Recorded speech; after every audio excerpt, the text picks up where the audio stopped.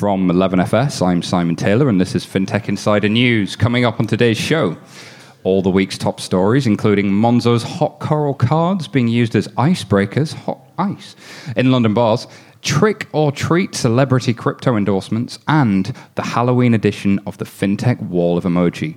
All of this and more on today's extra special After Dark episode of FinTech Insider News.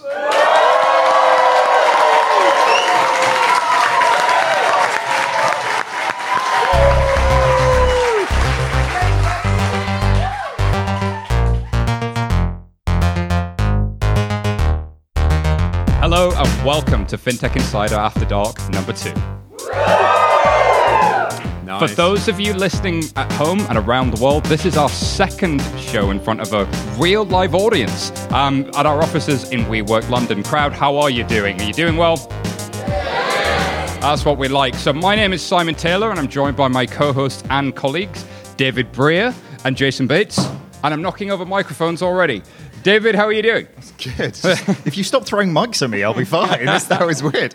Good. Really, really busy week. Fantastic. Yeah? Like, I actually didn't think I was going to make it because I was like mid-presentation, sort of coming over. So, Ewan and Charlie, who will be on shortly, really amazing presentation. So, feeling kind of high in endorphins right now. So, if I kind of, you're feeling high dolphins. Oh yeah, really high dolphins. So, if I go all supersonic at some point halfway through this, and I get all, then you know why, right? So that's why they call it FinTech, right?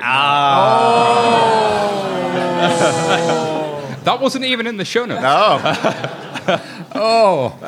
Jason, tell us how you've been doing, sir. I've had a busy week as well. I was making notes because it actually seems like a 2-week week. You know, when that Monday seems so far away. We're not going to get into that kind of like work rights, 16-hour week type, 16-hour day shit. I think we covered the whole Revolut thing last week. Okay. So I was talking to Indonesian, Vietnamese, Singaporean banks, 2 people starting new banks in different segments in the UK who have funding to do it, asset managers, private bank, basically the whole world's decided they're going digital this week. So it's just crazy. Well, they might as well do it. Everyone's doing it, right? It feels like a competition. I wish I'd gone longer now. Yeah, no. Is that all you did this week? Yeah, One presentation? Sorry. So for me, I've been mostly watching the price of Bitcoin because, oh my God, have you seen it? This week I've been mostly, and I wish I could tell you more about what I've been up to, talking to some tech companies. Was that a Fast Show reference? Yes, it was. Thank you, somebody who got it. Yes, thank you. Fast Show references for the win. As you can tell by the decorations and the T-shirts, we've done some people have done some fancy dress. I copped out because I'm sad. But this Halloween-themed show, we've got both tricks and treats lined up for you, including the Halloween special of the now legendary FinTech Wall of Emoji. Oh, yeah. All will be revealed very, very soon. But first up, we've got to bring our guests. First up, of course, we have the lovely, lovely Valentina Christensen, the head of marketing at Oak North. Valentina, will you join us, please? And secondly, we have Charlie Wood from Capco. Please give Charlie a round of applause, everybody. And finally, we have journalist for Forbes, Telegraph, the BBC, and the storyteller of all storytellers. It is the one and only Monty Munford. Will you join us, sir? So, without further ado, thank you, everybody, for joining us on the show today. Audience, are you ready? Yes! Let's start the show. All right, first up, Jason, to get us started, there's a story in Mashable submitted onto fintechinsidernews.com, which you should all check out if you haven't already, by Nine Pine. There's a story about the bank that's apparently so cool, it's become a chat-up line in London's bars. Jason. Well, as a co-founder and shareholder, I'm probably a bit biased. That sounds like a chat-up line. Yeah, that's an even better chat-up line. Try that one. So this is about my favourite challenger bank, Monzo, and the buzz it's generating. The thing that interests me here is that as a chat-up line, it has to have a few things, or there's a few things about the bank that are coming into play. So you've obviously got that waiting list, 20,000, 30,000 people waiting. So there's that social currency. You've got that aspirational kind of hip, virtuous thing going on, but you've got a hot coral card that you can recognize. So it's that, you see that hot guy, that hot girl, and you think, I've got to think of something to talk to them about. They pull out the card to buy a drink. What do you say? Oh, so you're a Monzo customer, are you? I'm not sure it's going to work, to be honest. Thank goodness you said that, because I thought you were going to say that was going to work at that point. Like, I was like hair standing up on the back of my neck type job. So that's quite terrifying. Though. Like who actually uses a Challenger Bank in the room? If you have a Monzo card, can you just put it up in the air? I'm not going to call anybody out here, but I see a lot of people from banks holding up cards right now. That's quite quite embarrassing. Not going to say who it is because a lot of people listen to this. That was about 75% of the room that's impressive. just held up a card. And some of you work for banks and you know who you are. We've got to be in like a kind of a weird bubble with what we do right now, I guess. But that's a lot. I see Starling cards, I see Monzo cards, I see... and Nigel Walsh using Apple Pay. Thank you very much, Nigel.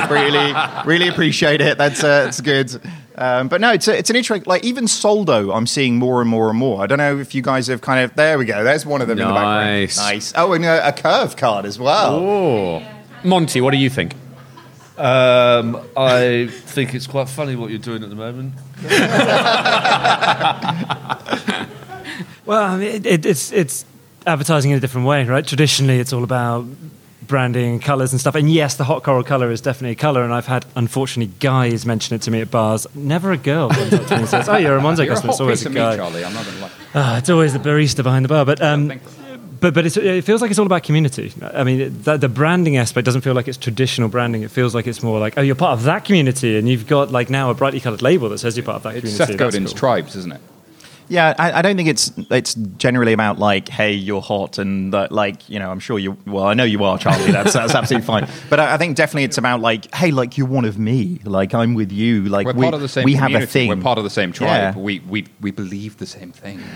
I was talking to a building society about membership and the fact that building societies are built around that whole idea of group equity ownership in the entire thing. Yet actually a lot of building societies have almost become banks in the way that they market things. They're actually selling on price. They're not selling that ownership anymore.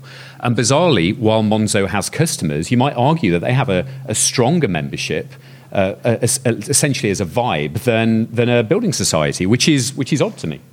Valentina, any thoughts? Yeah, I mean, I live in Clapham Junction, so pretty much millennial central. And I remember about a year ago, I definitely felt like when I, took out my Monzo card that I was, really cool fintech person, ahead of the curve. And now, like, literally everyone has one. But then now, actually, they've kind of even evolved past that. They're not even really a niche product anymore in the way that I think they were a year ago, because you can see loads of people with them. I mean, as evidenced by all the hands that came up in this room. So are we going to get all hipster? Like, do we need we need to be using a bank that nobody's heard of, right? Like, I want that. I don't want any numbers on the front. I just want it completely black. I'm just saying, right? Jason was doing it before it was cool. Yeah. But Jason, there's another story here on Business Insider submitted to fintechinsidernews.com by the one and only Mr. Nigel Walsh. Britain's fintech boom pushes Binance trademarks to a record high. Do you know what this one's about? Yeah, so this was the bane of my life. Trademarks registered by finance firms have risen by 35% in the last 5 years to 4,228. The Treasury has said that the sector's worth $7 billion and employs 60,000 people, but this is all really about those names. So names trademarked last year include Zentity, the automated cash payment system, Numus Cash, I assume that rhymes with hummus or something, but... Numus Cash, and the peer-to-peer lender Bondora. We're just getting to that point where, 4,000 names in the last few years. If any of you try and create any fintech or new bank proposition and look for names, you are doomed. Because anything 2 or 3 word associations away from money has gone. Greek gods, planets, constellations, forget it. All gone. They've all gone. And now we're getting to that stage where you just take random syllables, add them together, and you come up with Numus. Monzo. Whoa. Hey, I'm sorry. Oh, hey. That is the exception, obviously. going through the process right now in trying to name a thing, it is impossible because like any normal name is completely taken by like really random companies as well. Like, it's really quite annoying. So like, are we just going to have to start making up words? Like we need there has to be somebody must have made this on the internet, like a fintech name generator of some description, right? Yeah, no, it must exist. Although we're going to say we've got a Challenger Bank right here who's now a Challenger Bank unicorn, in fact, at Oak North. And Oak North seems to buck the trend a little bit. Oak North says something quite different. I guess, what was behind the naming?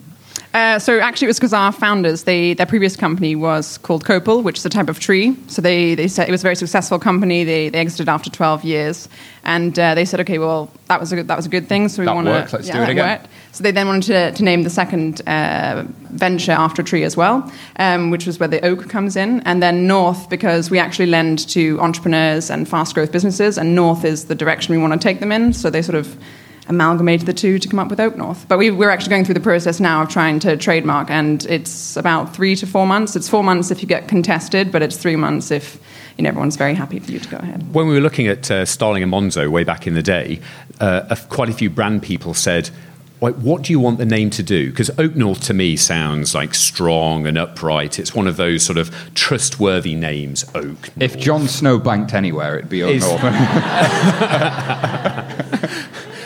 But the interesting question... You mean the newsreader, right? Is that what you mean? Yeah. The interesting question for a fintech is, do you need that trust or do you need something different? Do you need to break through the noise? And so I think you see them going in different directions. Some sound extremely trustworthy and your money will be safe with us. Others are, we just need to be named something different, mildly pleasant, that hasn't a vague association and that is good to say. And I think a lot are going that direction now. What was the thing we were talking about last week? The DigiPiggy. DigiPiggy. That's fun to say. Oh, DigiPiggy. DigiPiggy. Yes. But I think it's also, one of the things that the article said was that because of the relative ease in financial services for products to become very commoditized and for Me Too products to emerge, that's why there's quite a few financial services and fintech companies now looking to trademark their name because of that, more so in fintech or financial services than you'd find in other sectors. Two other trademark stories that grab my attention. When you kind of start looking at something and then the internet thing happens and you just end up looking at other stuff. Go down the rabbit hole, man. He was so busy this week, didn't he? So Kit Kat lost a case because the shape of Kit Kat isn't distinctive enough. So any chocolatiers out there, now's the time. And secondly, the shape of a black cab was also refused as being distinctive. So actually, if you make a car now and the manufacturer said like a black cab, it has that grille, it has the high thing, it's our shape, apparently it isn't. Really? Is that true? I've heard that the Harley Davidson have managed to somehow trademark or copyright their exhaust noise. That sounds mad. No way. Apparently. Hey, but that's what the internet says. Don't believe the internet. Didn't Orange try and do it with colour? Like a Pantone colour a few years ago. Orange trying to trademark orange. Yeah, Did absolutely.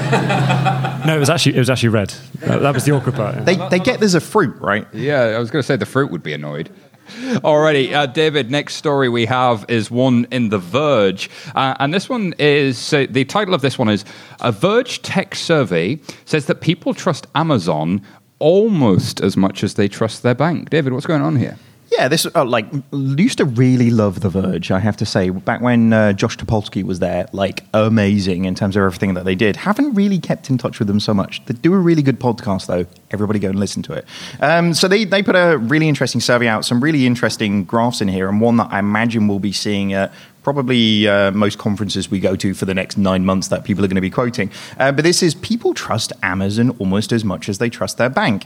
And actually, when they were looking through it, you've got Amazon, Google, Microsoft, Apple, Facebook, and Twitter in this instance. And they trust all of them more than they trust their banks. No, I think it was getting close to the bank, wasn't it? Amazon was really, really close. And then it's almost like a downward ranking. So they trust the bank most, but Amazon is this far away. Like that much. But I trust Amazon more than I trust you anybody in this room, I'll be honest with you.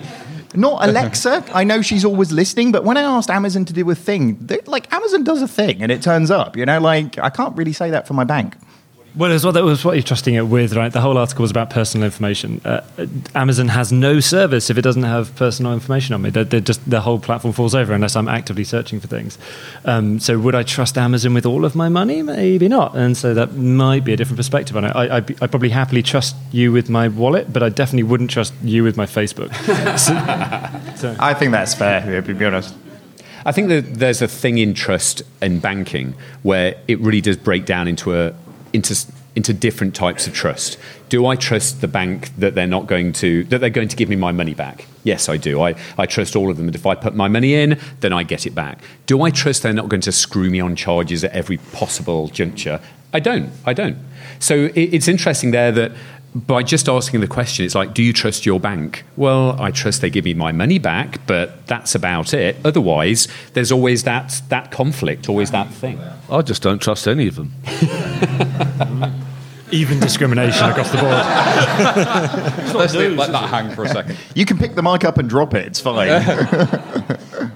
But actually, when I read this story, then I was quite keen to sort of delve a little bit deeper into the research, because I'm a bit of a sado. But basically, so people might have heard of NPS scores, so Net Promoter Scores, sorry.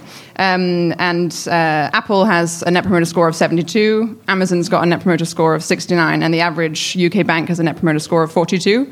So it does show that even though they might, trust their bank more than they trust these brands, they will actually, the brand affinity is a lot higher for a technology company. So a bit of audience participation time. I want to see, by show of hands, and this is a bit of a fintech sample size, but let's just do a show of hands.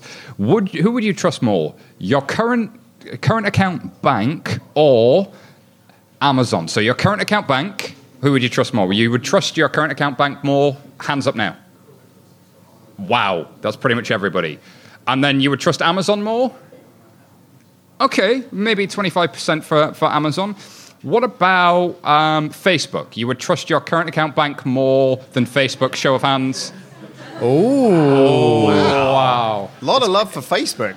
No, that was the bank. That was the bank. Oh, yeah. Thank God.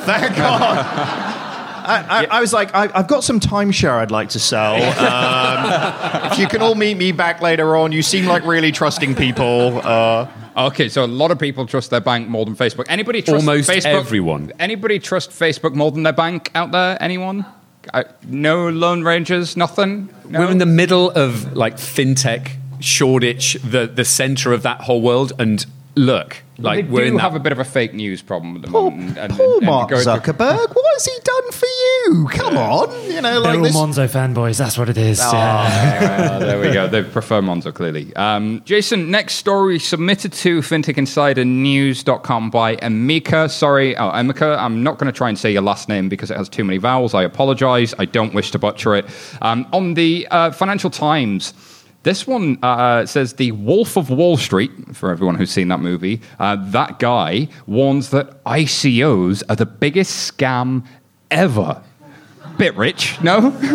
See, I love the fact that I'm given this, and you're hosting this, because this is obviously your kind of story.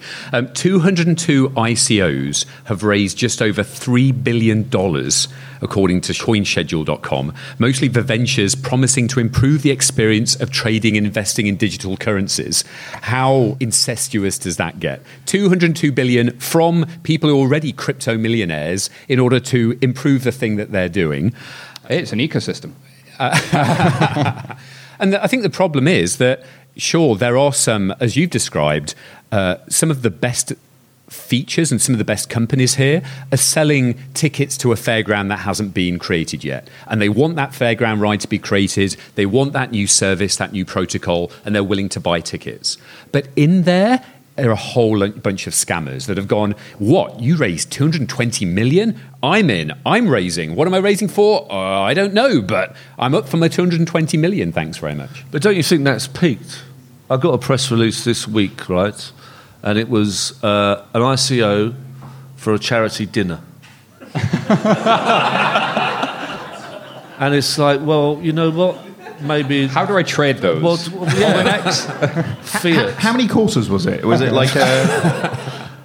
I just on the back of what you're saying. Can you imagine that they end up raising like 25 million, and then suddenly they think, "Oh fuck, we've raised 25 million for dinner for 200 people." Uncapped ICOs, it could happen. Like Beyonce, are you free? Because we got we got to spend this stuff. Get me some foie gras, you motherfucker. Amazing. So, like, that 3 billion number is not insignificant. And just to put it in some context, the Innovate Finance study that comes out every half year and looking into fintech, the last study they did, looking at the kind of the pulse of fintech, said that in the first half of 2017, fintech globally raised an estimated $6.1, $6.2 billion. ICOs are already half that, and they just became a thing. There's definitely an argument for they're a bubble, without question. But it seems like everyone's talking about them. And I was talking to a blockchain startup a couple of weeks ago who was going to VCs, and they kept saying, yeah, I don't care about your business plan. Where's your token? And this is really seriously happening. It's crazy. You just need a blockchain, machine learning, ICO, and you are set, basically, aren't you? Oh, yeah, no, I've seen something on Facebook earlier that was advertised to me that was the future of VR on a blockchain with machine learning. I was like, wow.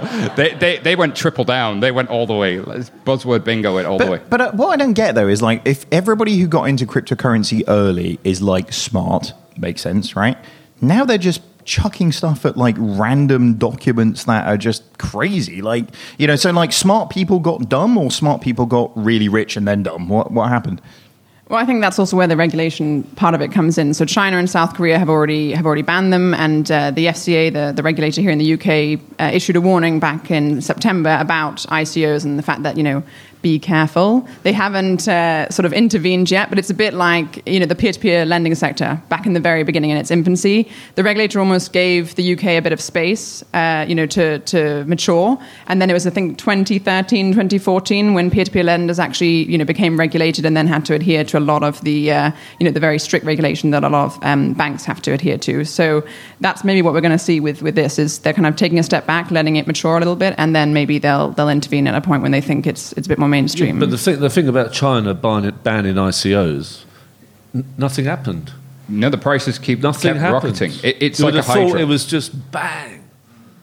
Nothing happened. But they banned Facebook and Twitter and Google, and still people are still using it out there. It's like VPNs exist. And for a man who was stuck in China for 14 hours on the way to Australia, you know that. Yeah, I do. Yeah, that freaked me out. Like, genuinely not being able to use Google for 12 hours was like weird torture. It really, like, I didn't know how to find out how to set up a VPN because actually, how do you Google that shit? You know, like, it freaked me out. I then want to come back to the point Valentina made, though, about like there is this barbell approach of regulators of either we're going to ban it or we're going to try and be patient and try and let the industry figure out its code of conduct.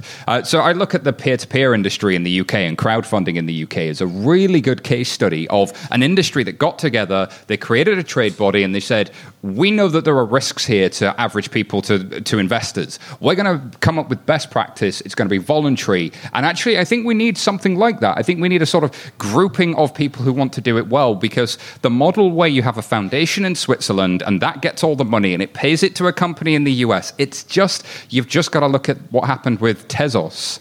To see that doesn't always necessarily... Yeah, but it's amazing for journalists, isn't it? I mean, talk about Wild West and the stories that come out from this thing. I love it. It's mental. And it's not even started, I don't think. It's only just getting going. Once people start committing suicide and driving cars off cliffs and shit. I think it's a matter of time, and I think sometimes it's already happened. Yeah. But we've got some audience participation. We've got a thing we like to call trick or treat, which is basically true or false. So trick or treat on, has a celebrity endorsed an ICO or cryptocurrency? So you're going to shout treat if you think they did. So treat, they did endorse it. And you're going to shout trick if you think they have not endorsed it. It's a trick, they haven't endorsed it. We ready? Okay, so first up, we have the rapper from the Wu-Tang Clan, Ghostface Killah. Shout out, audience, is this a trick or is it a treat? Treat. The answer is a treat. Yeah, there was a lot of shouts of treat there. I think you guys knew on that one. What about the U2 frontman, and some might say alleged tax avoider, Bono from U2? Yeah, we probably want to be reasonably careful there, don't we? Let's be honest. It was in the show notes, and I added the word alleged. Oh, well done. Yeah. We are learning, aren't we? Yeah. Lots of emails. Alleged tax avoider. So trick or treat? That is... Split audience, it really is. Really yeah. split. That is a trick. But come on, who wouldn't invest in the Bono coin, in the Bono ICO? I mean, I think he would manage to launch a satellite that could orbit his own ego. What about the former West Ham and Tottenham football manager, Harry Redknapp? So this one's a trick and a treat. So it's all of the things. What a treat this one is. So Harry Redknapp endorsed a cryptocurrency called Electroneum, which our good friend at FT Alphaville, Kadim Shuba, then figured out was all kinds of messed up.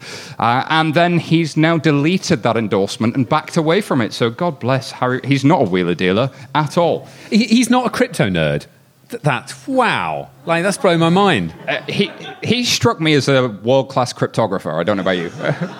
I just don't understand this one. Like, somebody who is genuinely known for being like a dodgy dealer, right? You know, sorry, allegedly known for being a dodgy dealer. There we go. Yeah, and like, what was everybody thinking in that one? Good question. What about Dwayne "The Rock" Johnson? Lot of treat. He is a treat. He really is. He's a treat for the eyes, let's be honest. But no, that is a trick. Although on our sister podcast, Blockchain Insider, which is available on iTunes now. Plug. Trick. Well done. We did say that was the celebrity we'd most trust to endorse an ICO, but he's not yet done so. What about the actor and singer, the one and only Jamie Foxx? Wow, this is a knowledgeable audience. Yes, that is a treat. Back in September, Jamie Foxx promoted the token Robinhood, the zero-fee trading exchange. You know we were talking about naming things? Yeah. All right. What about the noted DJ Khaled? Again, a very knowledgeable audience. DJ Khaled promoted an Ethereum ICO via his Instagram in September, promoting Centra Tech and the CTR token, which is fantastic. What about heiress to a fortune, tabloid news fodder, and the one and only Paris Hilton? We can't trick this audience. So what I want to ask is, are ICOs the new Scientology? Because this seems a whole... Like, this just seems a bit eerie that Hollywood center of ICOs has now opened, and the whole John Travolta of ICOs are now, along that line. Did John Travolta do it? Did he? No. Was he in? Trick. So let's say it's 1996 and I offer you two prospectuses for investments and both of them sound ridiculous. One of them is about selling pet supplies on the internet and the other one's about selling books. And the New York Times trashes both of them as being the most ridiculous idea ever. And you bought shares in them both. If you invested in pets.com, you'd be thinking this .com bubble is absolutely stupid.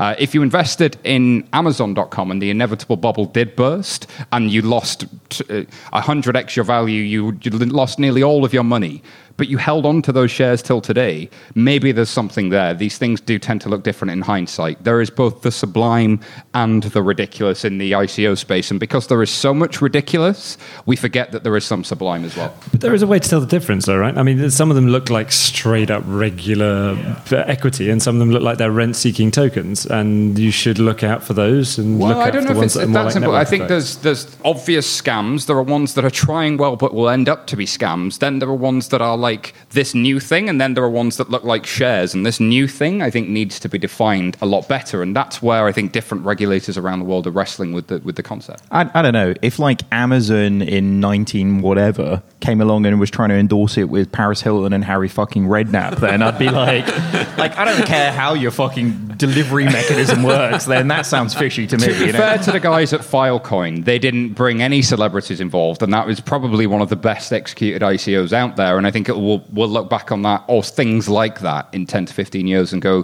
there was amazing things, there is a there. But we'll also look back on this kind of stuff and it'll just be very of the moment and zeitgeist. But do you think there's another culture going on within that? Whatever an ICO is, or whether it's dodgy or whether it's not dodgy, isn't it just a kind of response to being fucked off with venture capital?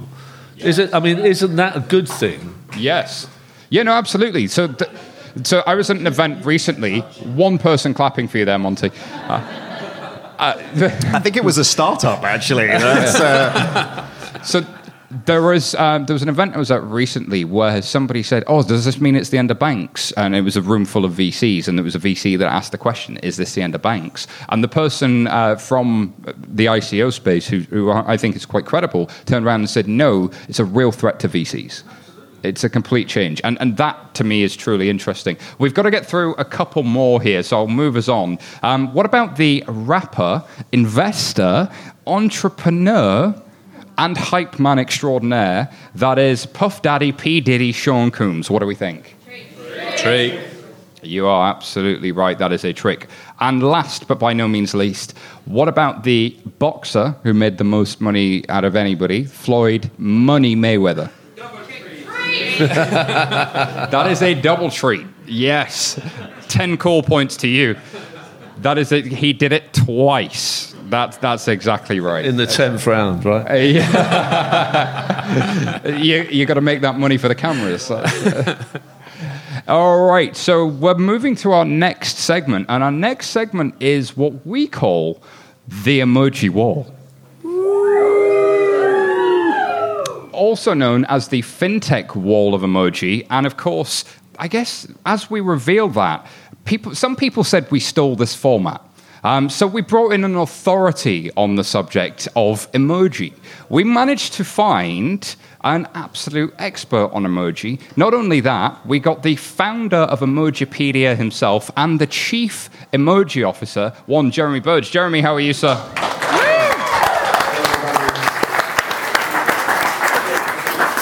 I didn't realize I was going to be here to endorse a stolen format.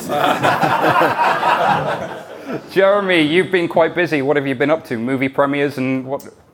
There was an emoji movie. David, you told me before that you saw it, and I told you, don't tell me what you think. No. I really like it. I've watched this movie like 20 times. Like, me and my kids have watched this movie 20 times. But it's a good movie. And you were hanging out with some pretty impressive people off the back of this, right? Patrick Stewart. I mean, my day job, I'm approving emojis on the emoji committee, and I run Emojipedia. And then next thing, I'm down the red carpet with Patrick Stewart and Maya Rudolph, and I don't know. It was a bizarre experience. That's pretty cool, right? Like, yeah, I gotta say, it's a big departure from my day job. I'm glad to be back here with the regular folk. I mean, the stars of the show. Thank you so much for joining us. Of course, for those of you who have been with FinTech Insider for some time, David did actually interview Jeremy way back on one of the early 30, 40 episode numbers, and you actually specifically asked for a guy with a beard and dinosaurs. So I think knowing Jeremy seems to be working. Well, basically, I wanted to convey myself and then the people who we work with. The people who you used to work with. That's where we're saying. Okay, so to talk us through the wall of emoji, for those of you that haven't seen it, we essentially have from my right to my left a different degree of coolness or not coolness. So the first one here, I like to call this the raise the roof emoji. Jeremy, what's it actually called? It's called raising hands in celebration. So not bad. It's pretty close. They do have official names. I feel like your official name should be more fun than You think this. it should be more fun? You think it should be called raise the roof emoji? Exactly, yeah. So if we think something is really, really good, we're going to say it's going to fit here. And you can see that last time we said that AI at this point and machine learning is very much in that category. That's what the room believed. And so we'll come back to this, but that's the cool category. I like that you have this one here. I know it's Halloween themed, but I personally used a ghost as party ghost. Like, woohoo! Party Ghost is in the house, people. Party Ghost is here. Only if you have an iPhone. It doesn't work on anyone The else. next level down from raise the hands and raise the roof is what I like to call Thinky Face. My friend Thinky Face. We're not quite sure. What's Thinky Face called? It's pretty close. Yeah, it's called a thinking face. So not bad. I think the letter Y just adds something something see there. people call it chin thumb on Twitter. Chin thumb. Chin thumb. Oh, yeah, I like chin thumb. And then I guess this is just jack-o'-lantern, right? Yeah, jack-o'-lantern, it's a pumpkin, it's spooky. Last time we weren't entirely convinced by ICOs, but this is where it landed, and we'll come back and we'll challenge this. Well, and since all the Harry Redknapp and Paris Hilton stuff, we trust it now, right? It's all over there, yeah. Trust. And then the sort of sideways glancing, not very convinced emoji. There must be a shorter name for this. This one's called unamused face, so not bad. And next to it we have face screaming in fear. So it's quite a spectrum. It's pretty much Home Alone, that one, but they're quite descriptive. I'll give them that. What do you mean by that? What do you mean when you see unamused face? What are you're thinking? I don't really like this. Is that what you're trying to say? Yeah, just I'm meh. not convinced. Yeah.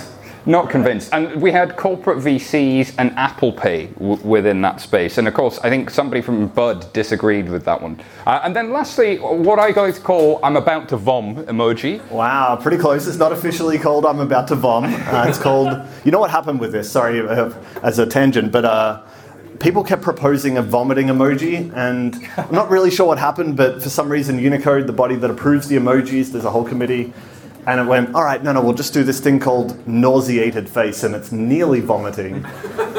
And no one was happy with it. So yesterday, I don't know if you've got any iPhone users in the room. Did you get your iPhone update, iOS 11? It has a vomiting face. So now you can go from about to vomit to actually vomiting. yeah, we should have just skipped the nauseating face, just gone straight to vomit. And I suspect a lot of people might need that tomorrow, which is good. So just in time. Update your iPhones right now. So in this sector, with also the skull, the skull, I guess. Yeah, it's called Skull. Yay. Good. Yeah, there you go. That's fair. Skull. I don't even need to be here. Yay, I got one. Thank you, audience. In this section, we had innovation labs from banks and large corporations, and sorry if you work in one of those, by the way, and saying we are a tech company with a balance sheet. Oh, just cringe-worthy. Okay, so we're going to run back through these and just very quickly check if we agree with where they are. So first and foremost, do we think that AI belongs here with the raise the roof emoji? Yes? Anybody violently disagree? Give me some no's. No. Give me some yeses. Yeah. All right, moving on. We have ICOs. Are they still here? Are they moving this way? No. Are they moving this way? Yes. Are they moving this way? Yes. Well, okay, so I think we're... I think here. I think here? Okay, we will move that. We will definitely move that. So we have moved from thinky face to not very convinced meh face. We've moved ICOs one section across. That is what we've done. Okay, so we now have a new list. We have... Has anybody followed Jamie Dimon's conversations recently about the subject of Bitcoin? So for those who don't know... He's a fun guy, isn't he? He's not shy of the media, is he, at all? He just goes out there and says stuff. I can respect that. He says what's on his mind, this is for sure. So, of course, Jamie Dimon came out and said Bitcoin is 100% a scam, that anybody who is caught from his company, JP Morgan, buying or selling or trading Bitcoin will be fired on the spot. And this was when it was about $4,500 and it's now at $7,000. Just saying. So do we think that is raise the roof cool for Mr. Jamie Dimon to be doing? Silence is deafening. Do we think that is thinky face? He might have a point. A murmur. Do we think that is meh? He's kind of got a point, but he's been a bit uncool. Yes. Okay, bit of enthusiasm. Do we think he's being vom? Yes. Ooh, so that's close. It's in the middle of thinky face, meh face and vom. So it's a bit meh, it's a bit vom. We're not really convinced. Okay, next up, robots will replace your staff. Are robots going to replace your staff for definite? This is a raise the roof. Hold on. What about if we do this? What about if I move slowly across, and as I get to the point, you start to cheer? Okay, and we'll do a volume thing.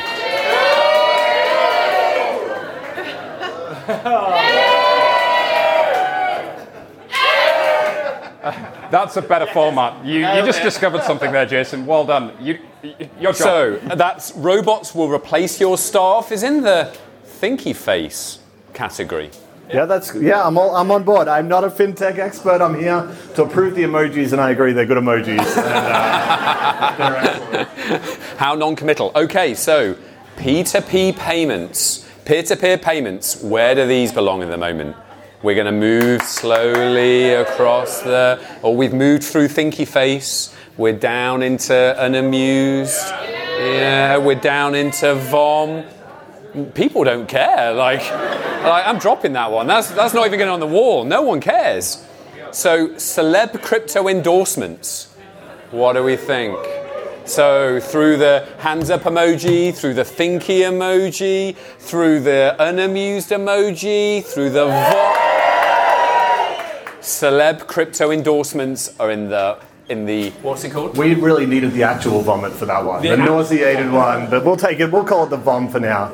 These were probably printed before yesterday. iPhone X, the best phone in the world. It's pronounced 10. It's 10. iPhone 10. I didn't want to be that guy, but someone in the room was thinking it. I just needed to say it. Emoji expert and Apple naming expert.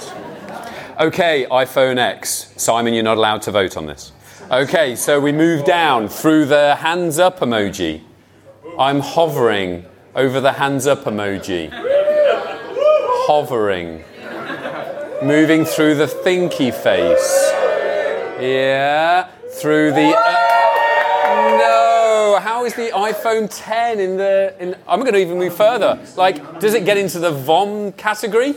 No. Okay, thinky...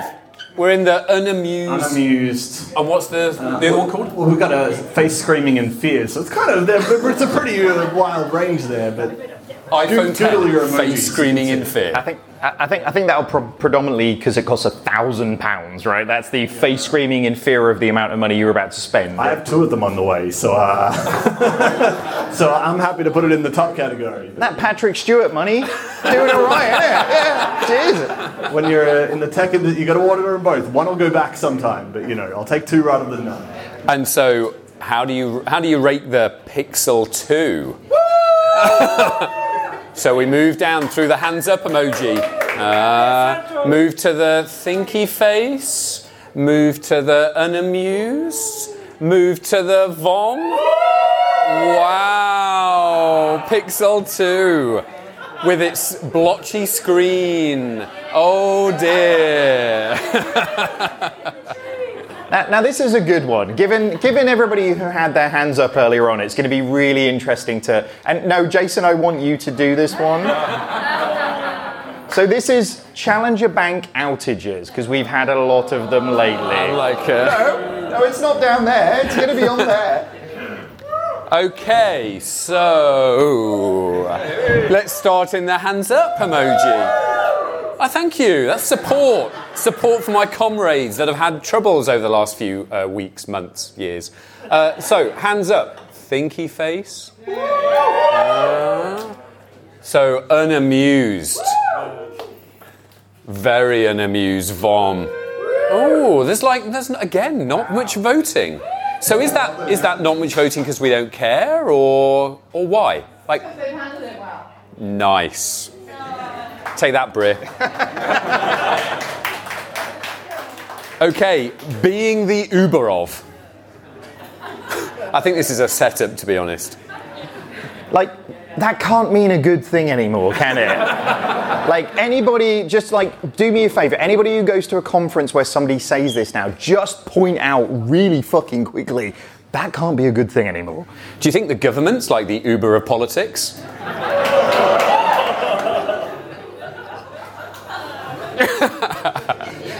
Come on, get David's doing a bit of shrugging face emoji. It was very good. It's very good. Very on brand. Being the Uber of. Hands up, thinky face, unamused, vomit, beyond vomit, way back, living with the fintech unicorn who hates AI. I think we're over there. All right, Jeremy, thank you. Thank you, everybody. Thank you for having me. Ladies and gentlemen, Jeremy.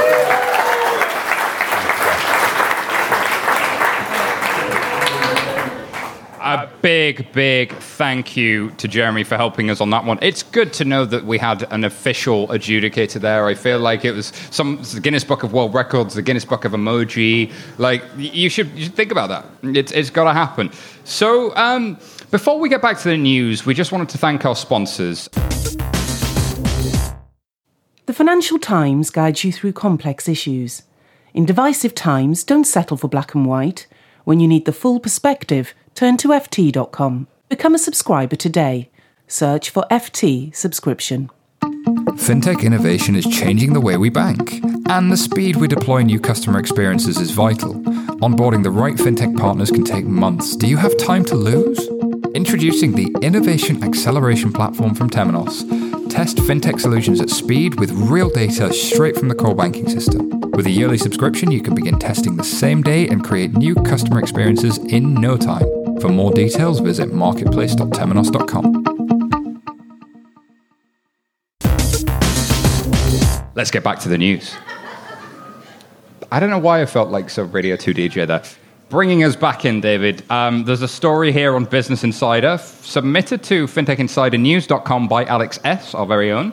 68% of small and medium businesses view banks as utility providers.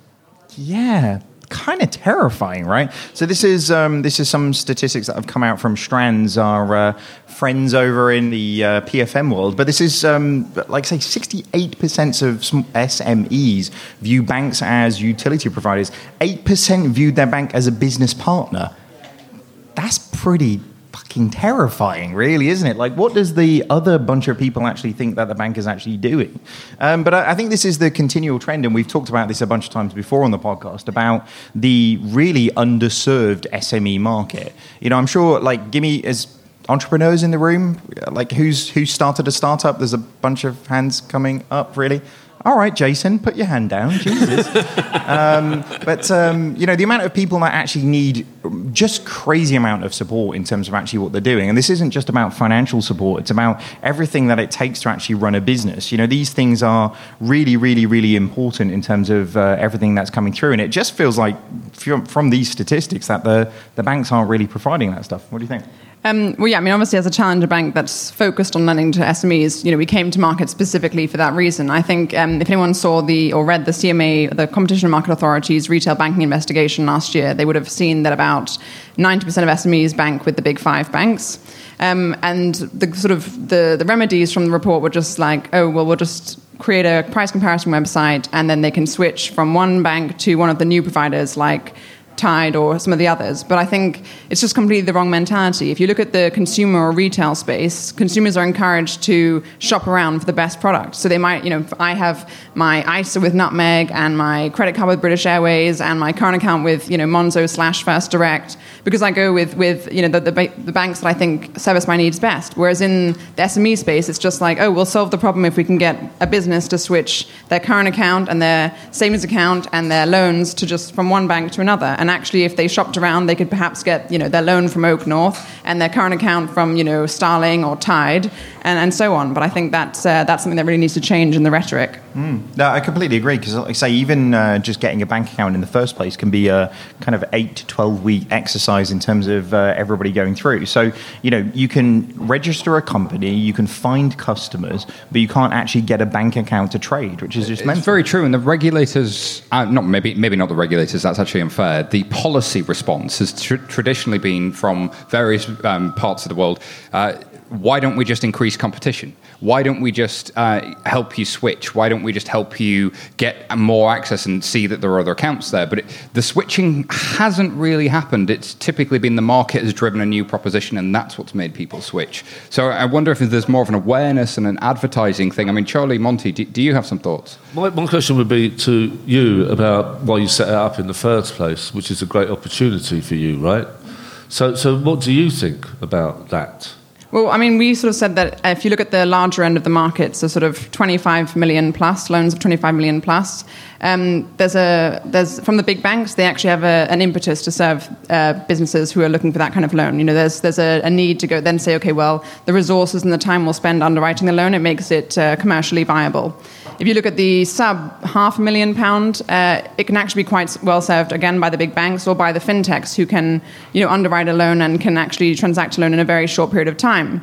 But what you find then is actually in that middle area where you've got, £500,000 up to 25 million, where actually you'd have to do a lot more underwriting to underwrite the loan, to make the loan less, from a risk perspective, to feel comfortable. And that's where we sort of play. We said, well, that's the portion of the market that's being really underserved, because it's not quite big enough for the big banks to say, yeah, we really want to do it, but it's not quite small enough for them to just be able to underwrite it in 24 hours or a matter of hours. So you guys lend 25 million plus? Up to 25 million. So we do £500,000 up to 25 million. We should chalk at the bar. I don't know if you saw the subtitle, but it was something like 68% of SMEs feel like they don't have a personal relationship with their bank, which for a start sounds weird. 98% of the people I know I don't have a personal relationship with. But it made me think of the adverts I keep hearing about. You said we were friends. You're in the 2%, you're fine.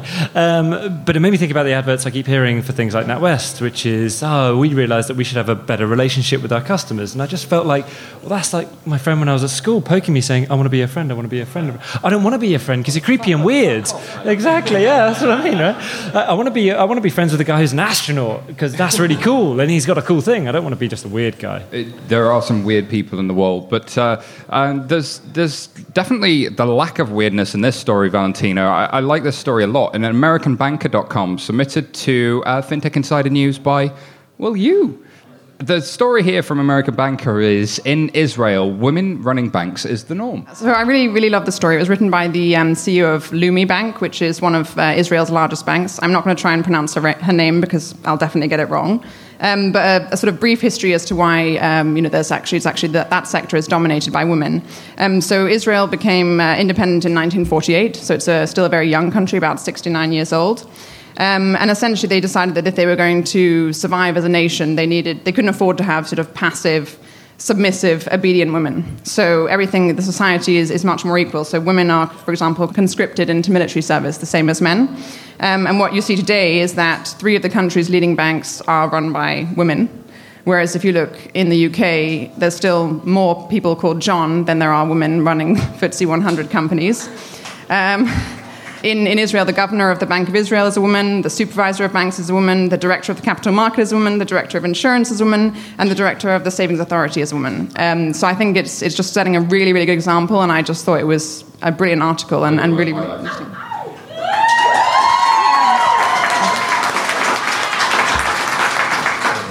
But it's not the only place as well, is it? I think I actually commented on this story, but actually many places in Africa have now mandated a quota well over 50% of women to actually run not only elements of the government but into key roles within financial services. And it's like in Africa, it's actually an accepted thing that women are less corruptible within financial services than men are, which is given we've got an audience, that seems like an interesting thing to maybe do a vote on. But I kind of feel like the idea that within sort of traditional and actually in westernized world that's meant to be more civilized, that this is a problem. But in very many areas that are really sort of moving towards adopting these things, that actually it's just a norm. It's kind of quite well, when we were in really. Copenhagen with Money 2020, the number of senior women in Chinese fintechs, Rita Liu was it Alipay? And there just seemed to be like a large number of senior women who we were talking to and interviewing. Well, in Australia as well, right? We were out in Australia. It seems like it seems to be a problem in Europe mainly, and the US, right? Yeah, I mean, I know that there's it's a very controversial issue about sort of creating a quota and saying, 30% of the board has to be women or 40% of the board has to be women, and it's sort of an ongoing debate. But I think their unconscious bias just exists. I mean, it's not just in financial services. I mean, it's across sectors. And I read a really interesting case study about orchestras in the US, so the top 5 orchestras. And in the 1970s, women made up only 5% of the orchestras. And by 1980, that figure had increased to 35%. And all that they did was they put up a screen.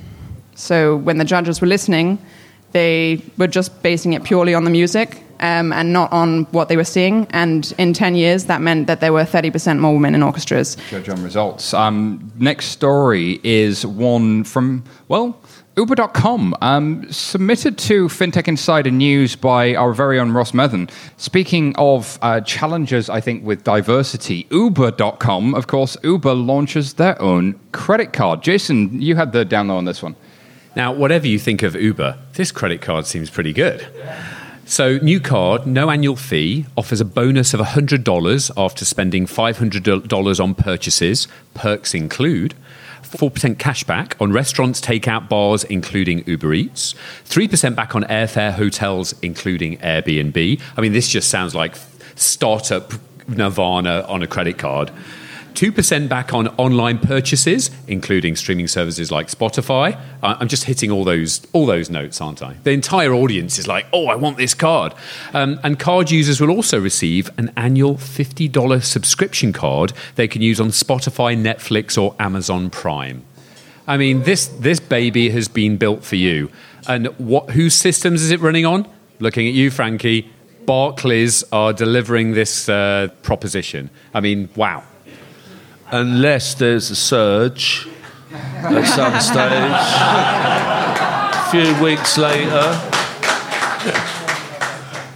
But I mean, this just completes it all. I've been spending internationally, subsidised by VC money, having food delivered, subsidised by VC money, taxes, subsidised. I've been waiting ages to actually just spend money, subsidised by VC money. I feel like we should go back to the VC wall and like move those guys. Like everybody loves VCs, right? Come on. When they're subsidizing my stuff, absolutely, Charlie. So the whole basis that everybody was getting excited about this was customer data. They get more data about everything you do. They get inside your head. And yet I haven't really seen the massive monetization of value of that, unless you're literally selling it. And they've said, we're not selling it. In which case, are you doing better targeted ads? Or what is the actual value of knowing my inside leg measurement? I suspect nothing. Very cool. All right, last story we've got to come to the last story. David, there's one here on Business Insider, and this one, 11 jokes that show off Amazon Alexa's sense of humor. David, take it away. I'm going to apologize already, right? The fact that there are 11, I'm just saying we kind of went with. I'm sorry. Apologies. It's almost like we had a reason for that. No, it's like, it's a weird reason, right? But most of these jokes are fucking terrible. They really are. I vaguely remember having this conversation on Slack earlier on. No, it's an interesting one that actually they've started to build humor in inverted commas for everybody listening on the podcast, but everybody in the audience can get this, into what actually Alexa was. And I kind of feel like there was a few sort of interesting ones in here. I vaguely flirted with the idea of doing the rap that Alexa did, but I felt better of it. I'm going to be honest with you. I'm sorry, crowd. I know you would like to see me humiliate myself, but I didn't have enough drink to do it. I would have maybe had another couple of goes if I'd have got a couple more beers, but I'll be honest with you. And a lot of them are very, very US. So hold on, because you didn't explain what rap. Like, Alexa was doing a rap? Don't try and fucking con me into doing a rap. Like, I know your game. I've played this before. But no, there was some really interesting ones in here, basically like Halloween jokes and various different things. But the one that I actually really did like was, if you say, Alexa, I've got 99 problems, then she comes back with, but a glitch ain't one. And on that note... that wraps up another news show. Thank you very much to our fantastic guests. Valentina, where can people find out more about you? So you can connect with me directly on Twitter or LinkedIn at Val Christensen with a K and no H. And if you want to find out more about Oaknorth, then it's www.oaknorth.com. Ladies and gentlemen, give it up for Valentina.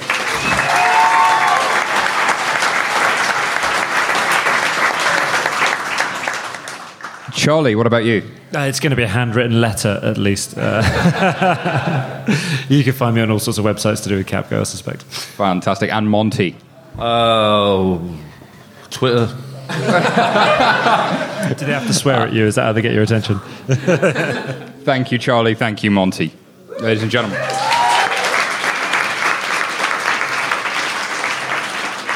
It would be remiss of me if I didn't thank our incredible 11 media team that made this event possible. I want to thank, first of all, Matt for all the hard work in planning the event. Matt, where are you, sir?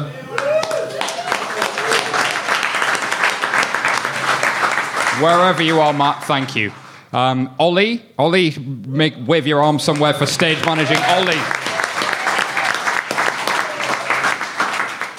Martin, our resident roadie for the sound engineering. Martin, thank you.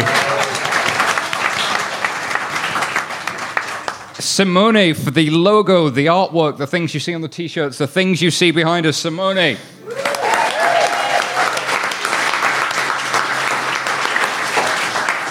Of course, Amy for turning the artwork into t-shirts and curating the emoji wall and drawing on people's faces. Amy, thank you so much.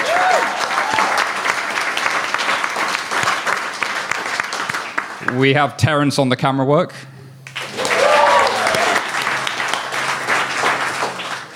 Our very own word nerd, Laura, for scripting and planning the show. Laura. And finally, the man without whom none of this would be possible, our amazing, amazing sound editor, Mr. Michael Bailey. Michael Bailey.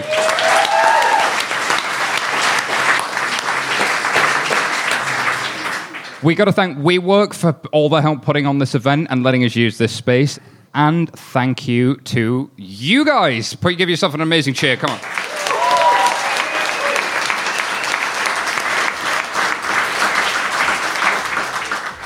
If you don't already know, you can find out more about us at 11fs.com or check out FinTech Insider on Twitter. Check us out on Facebook. Look out for the pictures from tonight. There will be videos.